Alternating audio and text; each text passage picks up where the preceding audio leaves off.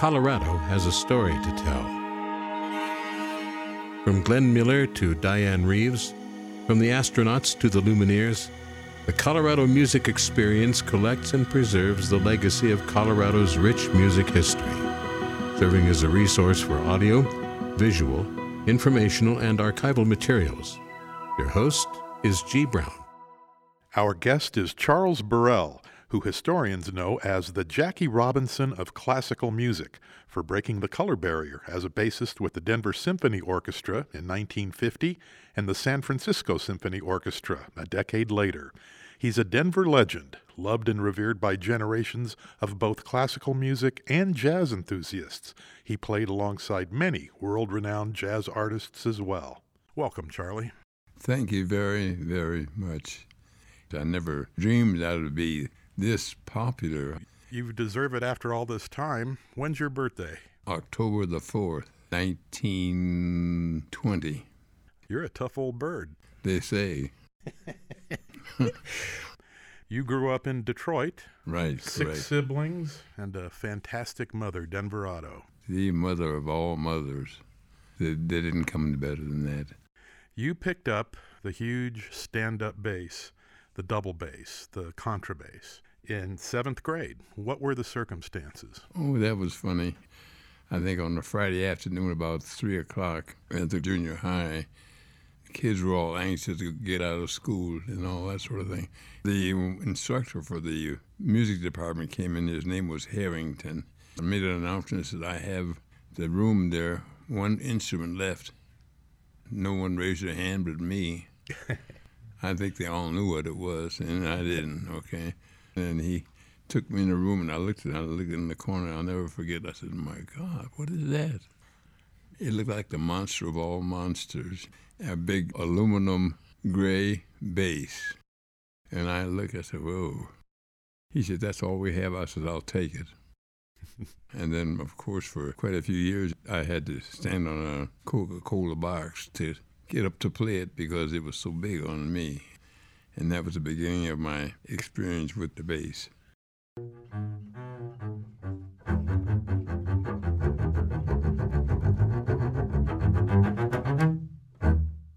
How did you lug that big instrument around?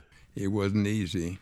My mother knew that what was going on right quick, and she went to, you won't believe this, a Goodwill, and got me a little red wagon, which she paid $0.25 for. Your family acquired a crystal set, the simple radio receiver popular back in the early days of radio. Mm-hmm. And you heard something that changed your life. That fascinated me really because I was never exposed to any kind of music except what my mother used to call me the nasty blues, which was next door to us. I mean, they played some nasty blues in those days and talked nasty. On the crystal set, I heard the marvelous San Francisco Symphony playing Tchaikovsky 4th Symphony. And it was the last movement, and I was fascinated like I couldn't believe. What is that?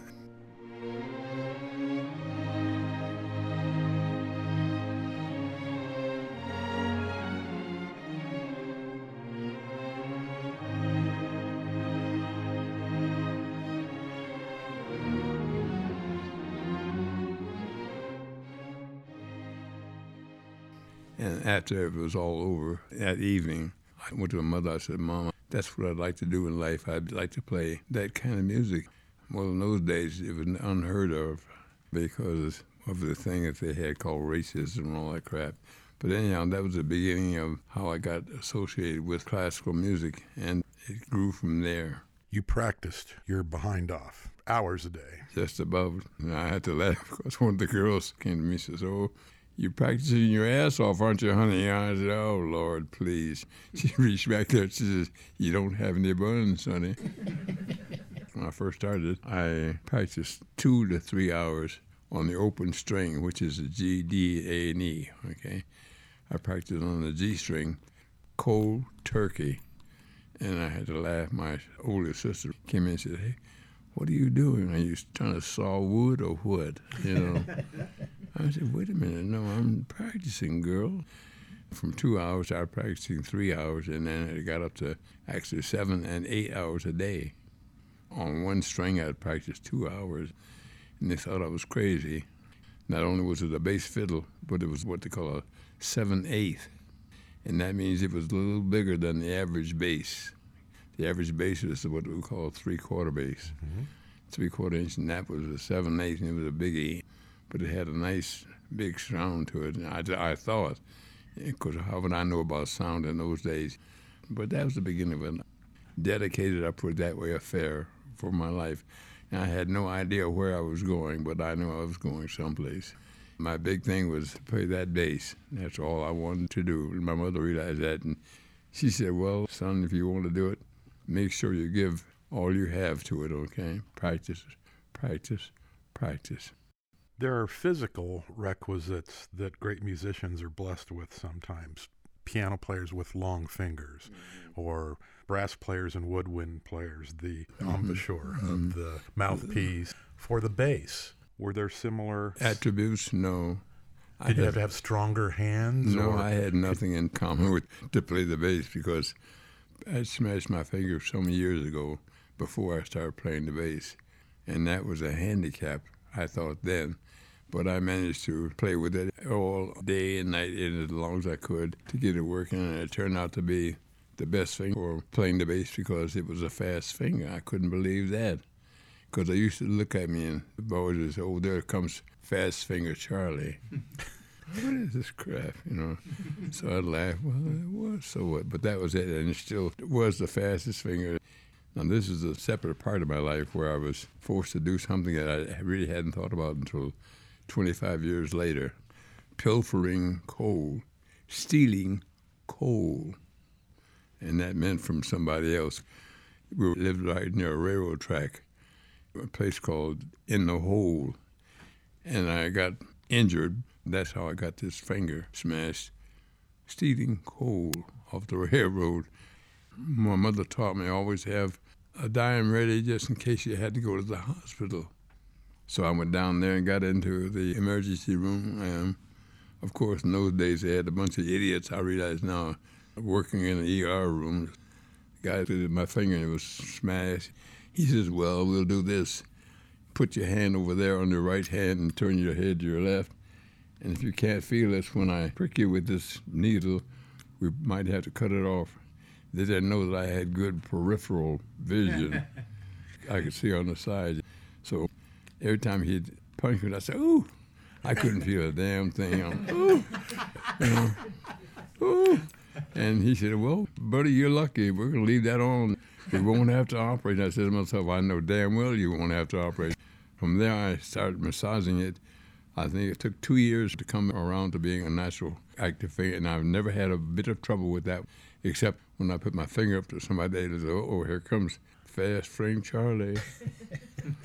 It is a little imposing, Charlie. Definitely, yeah. You were enamored of the profession of classical music when you saw the Detroit Symphony. Oh, my. Playing in their tuxedos. And that was the most stellar feeling of my life when I saw them coming out on the stage with these, what I call a penguin set. Nice white things and a big cummerbund, black tails, elegant walking, you know, looking pride and joy. I told my mom, I said, that's what I want to be. And of course, I told my sisters, and they said, oh, you're full of shit. You must be crazy. I said, okay, whatever. So that was the end of that.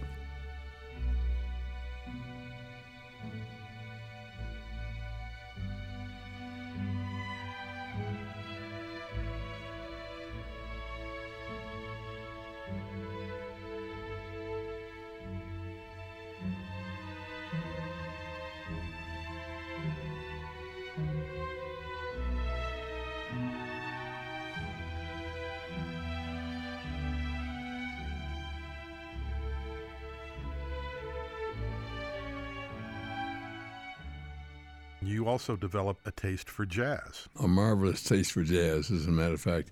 Before I really got interested in that, I didn't know who Duke Ellington was. I thought he was a real Duke. Royalty. And Count Basie was Count. I said, boy, these are big shots. I didn't know who they were until someone enlightened me and said, look, are you that square mother? What do you mean? He said, this is a name they give the people, an adopted name. This is not royalty. And that was my connection with jazz.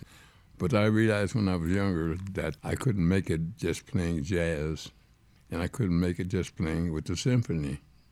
One of my good friends says you got to have more than one application in life to make it, okay? You got to have a good daytime job to support your habit, and I did. I had 3 jobs for 30 years to support my habit, wanting to be a musician. Detroit's Cass Tech High School was one of the most prestigious music schools in the nation. You got accepted there? I didn't know that they had a quota, I'll put it that way, for who they accepted, but I went there and I enrolled and they accepted me. And I started playing the bass there, having lessons from one of the very prestigious bass players of that time, who was the principal bass player of the Detroit Symphony. His name was Gaston Brohan. Someone enlightened me and said, look, Charlie, he's a good man, but he doesn't know anything about teaching, okay? It took me 4 years to get over the incorrect way he was teaching me. When he first came to me and said, I'll teach you under one condition. That is, if you never try to play classical music. And, of course, I got down with the ghetto on him. You know, we call the ghetto routine. I said, yes, boss. Yes, boss. I never looked at him and smiled. But inside I said to myself, you son of a gun, you will never pull that on me. And that was the way I got in. But in the meantime, I was still studying music at Cass Tech. That's where I started playing the tuba, which was in Cass Tech. So I had 4 years of tuba and 4 years of bass playing. And in Cass Tech, you had to learn all instruments, because when you came out, you were a professional. So I had to learn woodwinds, brass, drums, piano, and I learned all of these things at one time going through Cass Tech. There were other instructors who told you that a black kid didn't have a chance future in orchestral work? Oh, yeah, definitely all of them. They all played the game. I knew what the game was, though. It didn't get to me. You joined the Navy right before World War II? Oh, boy, that was an event. It was comical because I lived in Detroit on Garfield Avenue, a half-slum area. One evening, I heard the siren at the front door of the big apartment building. My brother, who I lived with, said, Chuck, you better jump out the window because I think Fuzz meant police, is out there. And I knew what they wanted because I was wanted for a violation of 2 parking tickets. They're going to come and get me. They said 4 detectives. And I beat them and jumped out the window. It was a second-story window. Those days, you were pretty active. You jump out of anything not to be caught. The next day, I went down and registered to get in the Navy, and they gave me the runaround. Said, come back in a couple weeks, okay? So I think it took me 2 months hiding here and there from the police in Detroit until I got to the window of where one of the first ones inducted into the Navy there. Same Fuzz or detectives saw me on the street, and they pulled their car right in front of me and jumped out like I had murdered somebody. And, of course, I knew better than to reject, because if you did, they'd kill you. Said, we're going to arrest you for such and such. I said, no, not today. He said, what do you mean? I said, because, look. And I showed him the inductee thing. I was in the Navy, and they couldn't touch me. I never forget the guy on one of the big fat policemen said, oh, shit. We lost on this bastard again. I said, episodes happen like that, though. You were stationed at Camp Robert Small outside of Chicago, selected to play with a newly created all-black Navy band. Oh, yes, that's the only black Navy band that there was. When I first was inducted, they took us up on a speed train from Detroit to Chicago, up to Great Lakes. They marched us out across the campus on a dirt road, and they had an open truck, very dilapidated-looking truck. You wouldn't put on a heap file. It was so bad. And they loaded all the black band on that. And by all means, Clark Terry, who was a trumpet player from St. Louis, and that's where I met him. But anyhow, that's the beginning of how I got to Great Lakes, was on Camp Robert Small. They didn't have a camp then. They had to build it. And you served for 4 years? 4.5 years, yes. Mm-hmm. Afterwards, you used the GI Bill to attend Wayne State University in Detroit. Yeah. Again, you kicked ass academically, but you were told that you would never get a job teaching music, which is what most alumni did. When I got to graduate, the teacher, who was over the head of the department, called me in to have a serious talk. So he said, here, blah, blah, blah, congratulations and all this sort of thing. But he's 40 years old, okay? He says, as long as I'm administrator of the public school system in Detroit, there'll be no blacks in the system. And, of course, you don't know the words I use on the breath. I can't recite them now, but they weren't nice. And so I said, oh, okay, that's fine. I used the old thing from the ghetto again. Yes, boss, you son of a gun, and all that sort of thing to myself.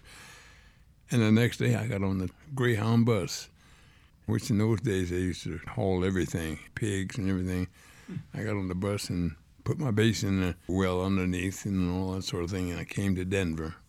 It was on one of these very rustic seats called a death seat. It was a pine bench all the way down on both sides, and you sat on either one side or the other. It was not the nicest ride I've ever had in my life. They were pulling splinters out of my butt, pardon me, for a week.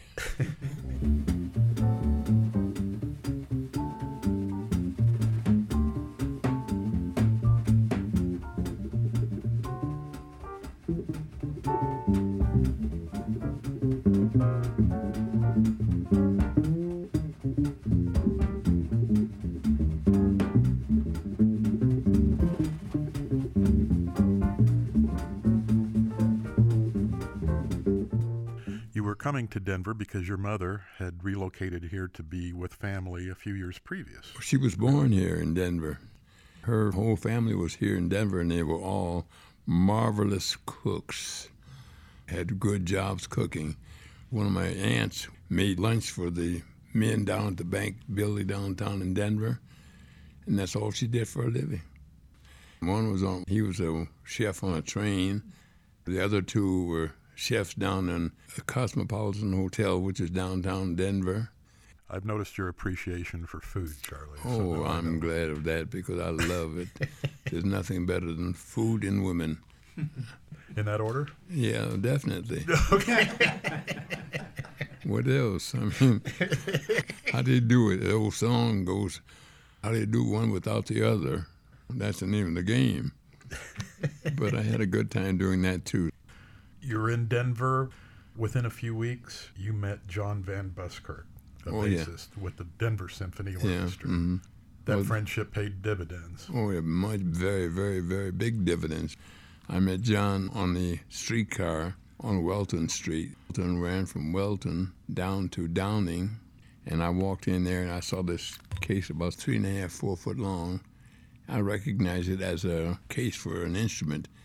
But I went up to him and I said, pardon me, sir, what is that? He says, it's a bass case. A bass what? Bass violin, bow case. I said, oh. He introduced himself, John Van Buskirk with the Denver Symphony. We started talking and he asked me how I would like to take lessons from him. I said, I'd love it. And he lived on a street called Tamarack. And I went out there for about a month and a half, and had lessons. And he asked me one day, would you like to audition for the symphony? I don't know about that, you know. So, but he was nice people, and his wife was a good cook. Good Italian food, as they call it those days. And so that was a heavenly thing because I could carry my bass out there on my little red wagon. I would go way out to Aurora, Tamarack. Mm-hmm. And finally he arranged an audition with me to appear before Saul Caston, who was the conductor then of the Denver Symphony. I was delighted to have been chosen for the fact that I didn't know what I was going to do anyhow, so it was no big thrill to me. But it didn't hurt me because I wasn't afraid of it. I didn't know what it entailed. And to my surprise on this audition with Saul Caston, he invited me over, and he talked for 1 hour and 55 minutes. I knew what he was doing. He was picking my brain to see if I was all right, if I didn't have any prejudices. The last 5 minutes going into 2 hours, he asked me to play the G scale 2 octaves slowly. It took me 7 minutes to go up that scale, okay? 7 minutes to play this one scale slow. And when I got through, he looked at me and says, "You're hired." I mean, I couldn't believe it. And I I immediately went home and called my mom in Detroit and told her, Mom, I think I'm hired to be in the symphony. And my mom got on the next bus from Detroit to Denver to see me play my first performance with the symphony. She always used to call me Chunky. She was kind of fat, 200 pounds. Of course, she didn't know that I would say to myself, Mom, I love you madly, but I'll never be chunky. Okay. So we got over that hump.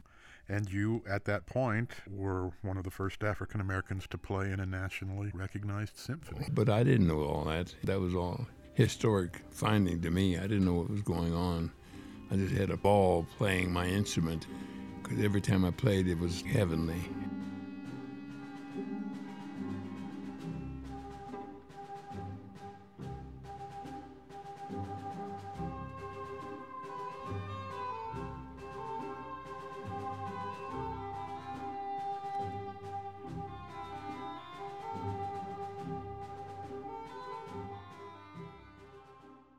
Plenty of orchestras at the time took advantage of Red Rocks and the superior acoustics up there. Oh, boy. The Denver Symphony would perform a full 10-week summer schedule throughout the 50s. Do you remember when NBC broadcast a performance up there on a show called Wide Wide World? They broadcast across the country, and it was the first time a lot of people got to see our mountains and plains. Oh, yes, definitely. I was there. As a matter of fact, that same performance, they brought a singer from the Metropolitan Opera, which was the biggest in those days. I forget her name, but she was a 200-pounder. She did what we call from Wagner the role of Brunhilde, which was a big role. And they were wondering how they were going to get her up there on that rock. They finally hired a cotton picker. Oh, it's a cherry picker? Cherry picker, yeah, cotton picker.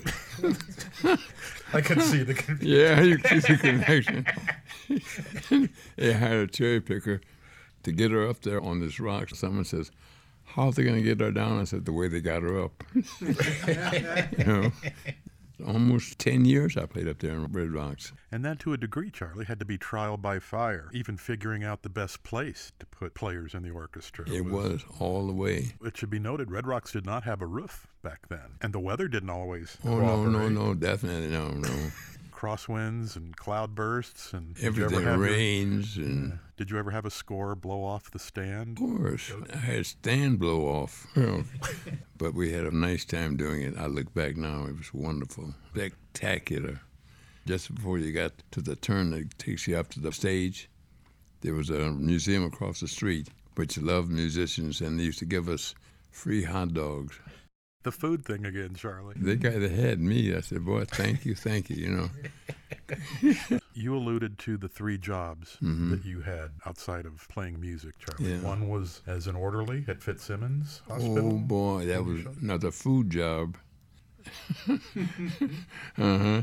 One of your relatives told me that you stained the wooden seats at Red Rocks. I didn't stain them, I painted them. All 9,000 seats? But that was my end to my other job, because a fellow who was the head of the Department of Recreation, whose name was Tom Seymour, I went to him and said, Tom, I need some kind of job to feed my family. And he came back in a couple of days and said, look, I have just a job for you. Could you paint Red Rocks? And so I went up there with my 1936 green Dodge 4-door car with 50 gallons of linseed oil and 5 brushes. And I started painting, and I think it took me about 6 or 8 weeks to paint. But I did a thorough job. I was not going to be outdone and just paint the tops. I painted the tops, the sides, and the bottoms. And, of course, my car was nothing but a maze of smell from that. It smelled like linseed oil. It took me 6 months to get that out of my system, but that was my affair with Red Rocks for a summer job. You worked at Stapleton Airport? Oh, yes. I had the pleasure of being out there for 5 years as SkyCap, and that's where I got my gloriously financial beginning. I mean glorious because I used to make, listen to this, $150 a day, clear, without Uncle Sam knowing that we did it.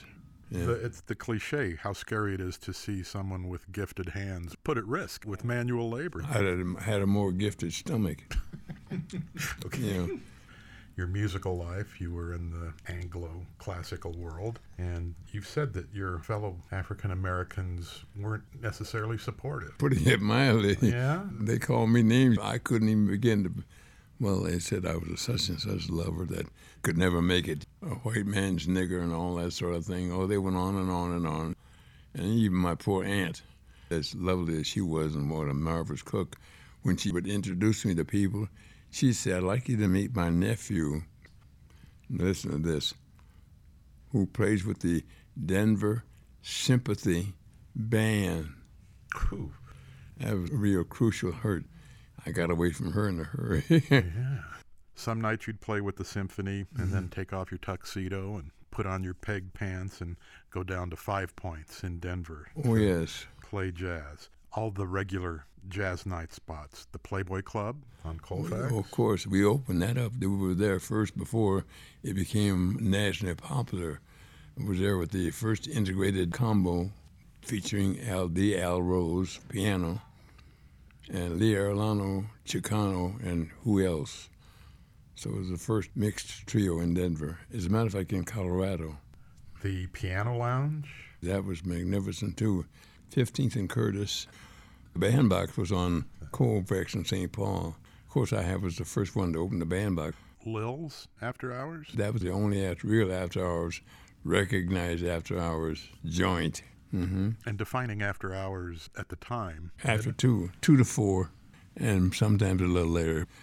And it was nothing on Sunday to run to 2 to 6 and go down to Train Depot and have a breakfast from 6 till 10. Food again. You played with every notable jazz personage who came through Denver. You were first call. You could not only play, but you could read music. That was my in. You backed up Billie Holiday? Yes, definitely. He'll look at me and smile, I'll understand. Then in a little while he'll take my hand. And though it seems absurd, That was a special night, though. Extremely special because that was at a nightclub called Charlie O's, which is right across from the Brown Palace. Was upstairs. I was there playing with a little trio, and she came to sing that one night. She was 4 hours late because she had to have her fix. So she finally got there, and that was my idol in those days. And I was young and flippy and all that sort of thing. She started singing, I fell in love with you, and looked at me, and I peed on myself. I didn't urinate, I peed, baby, you know. And the piano player said, Charlie, did you have an accident? I said, I think I had a hurricane, baby, you know. But that was my introduction to knowing Billie Holiday.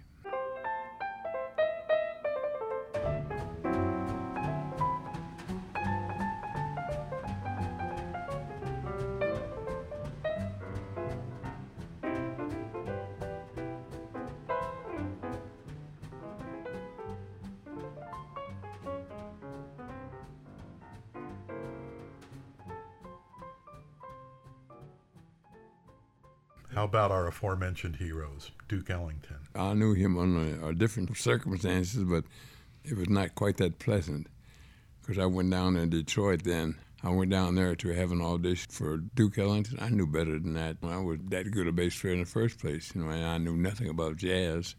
Anyhow, he sicked me down to Billy Strayhorn, who people have heard of, was his nemesis, and had Billy take me down the basement and give me an audition with a piano that had half the keys missing, and it had never been tuned. One key sounded like every key. And after about 10 minutes, I said, look, you mean expect me to play something with that? And Billy Horn said, out. That was it. That was my introduction to Duke Ellington. Yikes. Charlie Parker.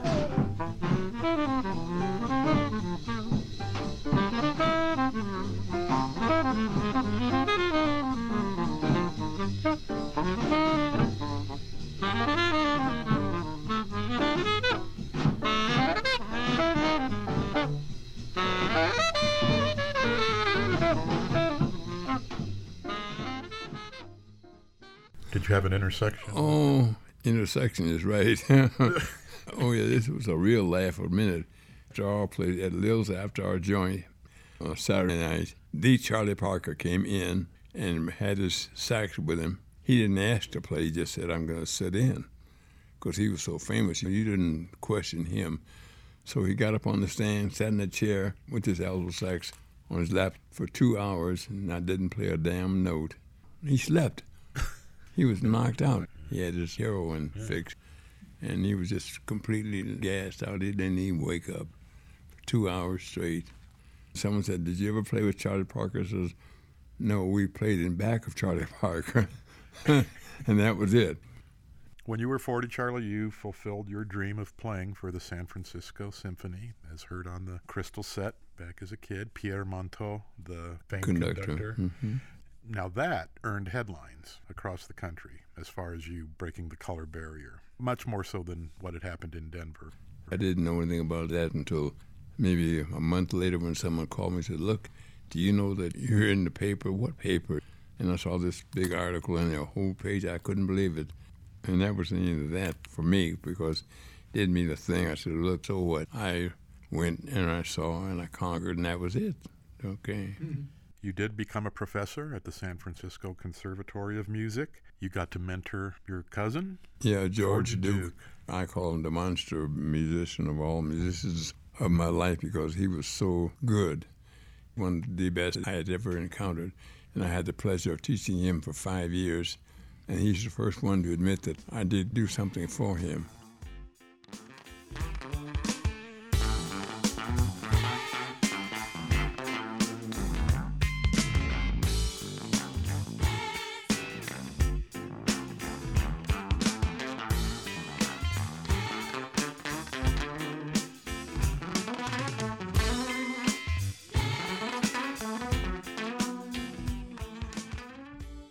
After 5 years in San Francisco, you kind of got rattled, literally. Kind of is, putting it softly. I got bombed. One day we had an earthquake, 6.7, okay? It collapsed a bridge, which was a mile from where I was staying. And I said, well, I think that's about the end of what I had to do in San Francisco. So I packed my bass up and got on the next plane that I could. Came back to Denver. Within a day, right? Yeah, within a day, like I had some sense. So the Denver Symphony Orchestra hired you back immediately. Oh, yes. And you played in Denver over the next 3 decades with the symphony and at the jazz clubs. You retired with the symphony, the Colorado Symphony Orchestra. Yes, by then. And I didn't retire, I quit. You quit in 1990. Yeah, there's a difference there. I had had enough of being racially singled out, okay, in the soft way they thought. But it was not soft to me. I recognized what was going on. One of the drummers in the orchestra had the audacity to refer to me as one of those fellers, the word N, and I happened to hear him after the morning performance. I met him at the stage door, and I was smart enough to know that you don't do that on the property because they could handle you. So it was on the sidewalk, so I grabbed him outside in his collar, and I read the riot act to him, the Negro riot act to him, like your mother and your daddy and your sister, your brother, your aunts, and your uncles. And he got the message, so that was the end of that. You mentored your niece, Diane Reeves, the Grammy-winning jazz vocalist. You groomed her for a singing career, but you told me once you also coached her in terms of temperament. I took her under hand for 4 years and exposed her to everything, to the Brown Palace, Cosmopolitan, Navarre, and all the big places, and even down to Colorado Springs, where she appeared with Dick Gibson and his big band at the Broadmoor, one of the first blacks to appear there. So I exposed her to all those things all over the years, because she had the voice, just natural voice, because when she was only 3 years old, she couldn't talk, but she could sing. They asked me about how to make her a better singer. I told her to get some Sarah Vaughan records, and she did, and the rest is history. One of the greatest since Ella Fitzgerald.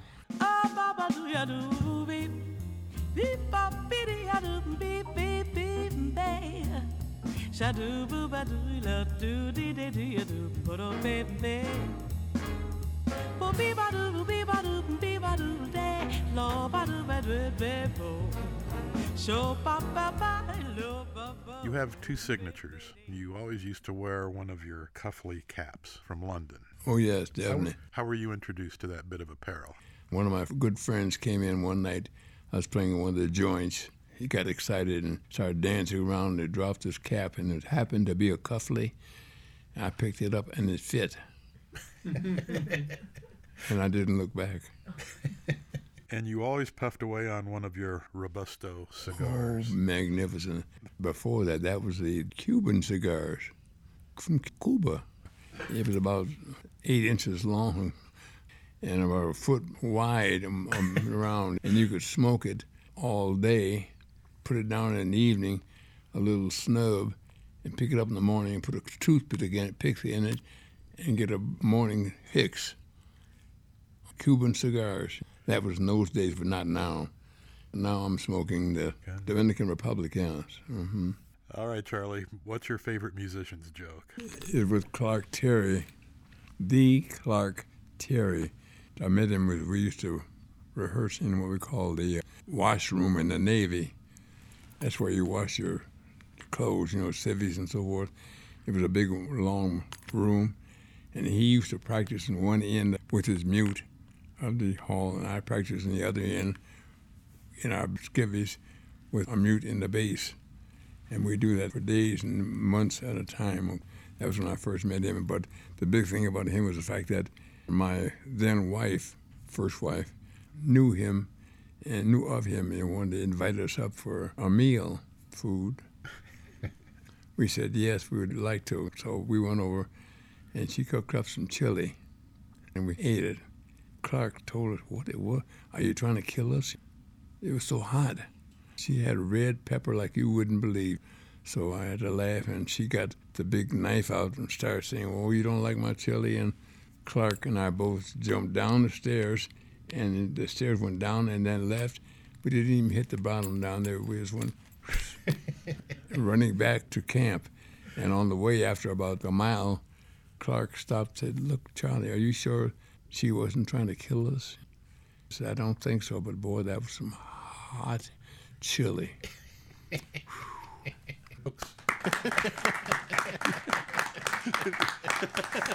right, buddy. That's what we got.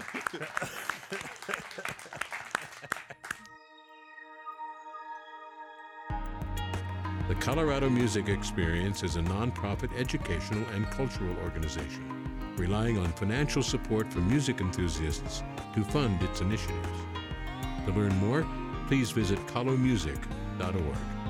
COLO music.org.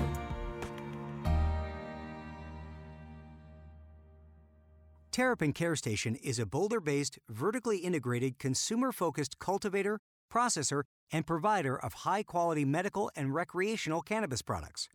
Terrapin loves music and is proud to partner with Colorado Music Experience to educate the public on everything great about our state's music history. It adds significant cultural value across Colorado, solidifying our state's position as a leader. Follow Terrapin on Facebook, Twitter, and Instagram, or visit terrapincarestation.com.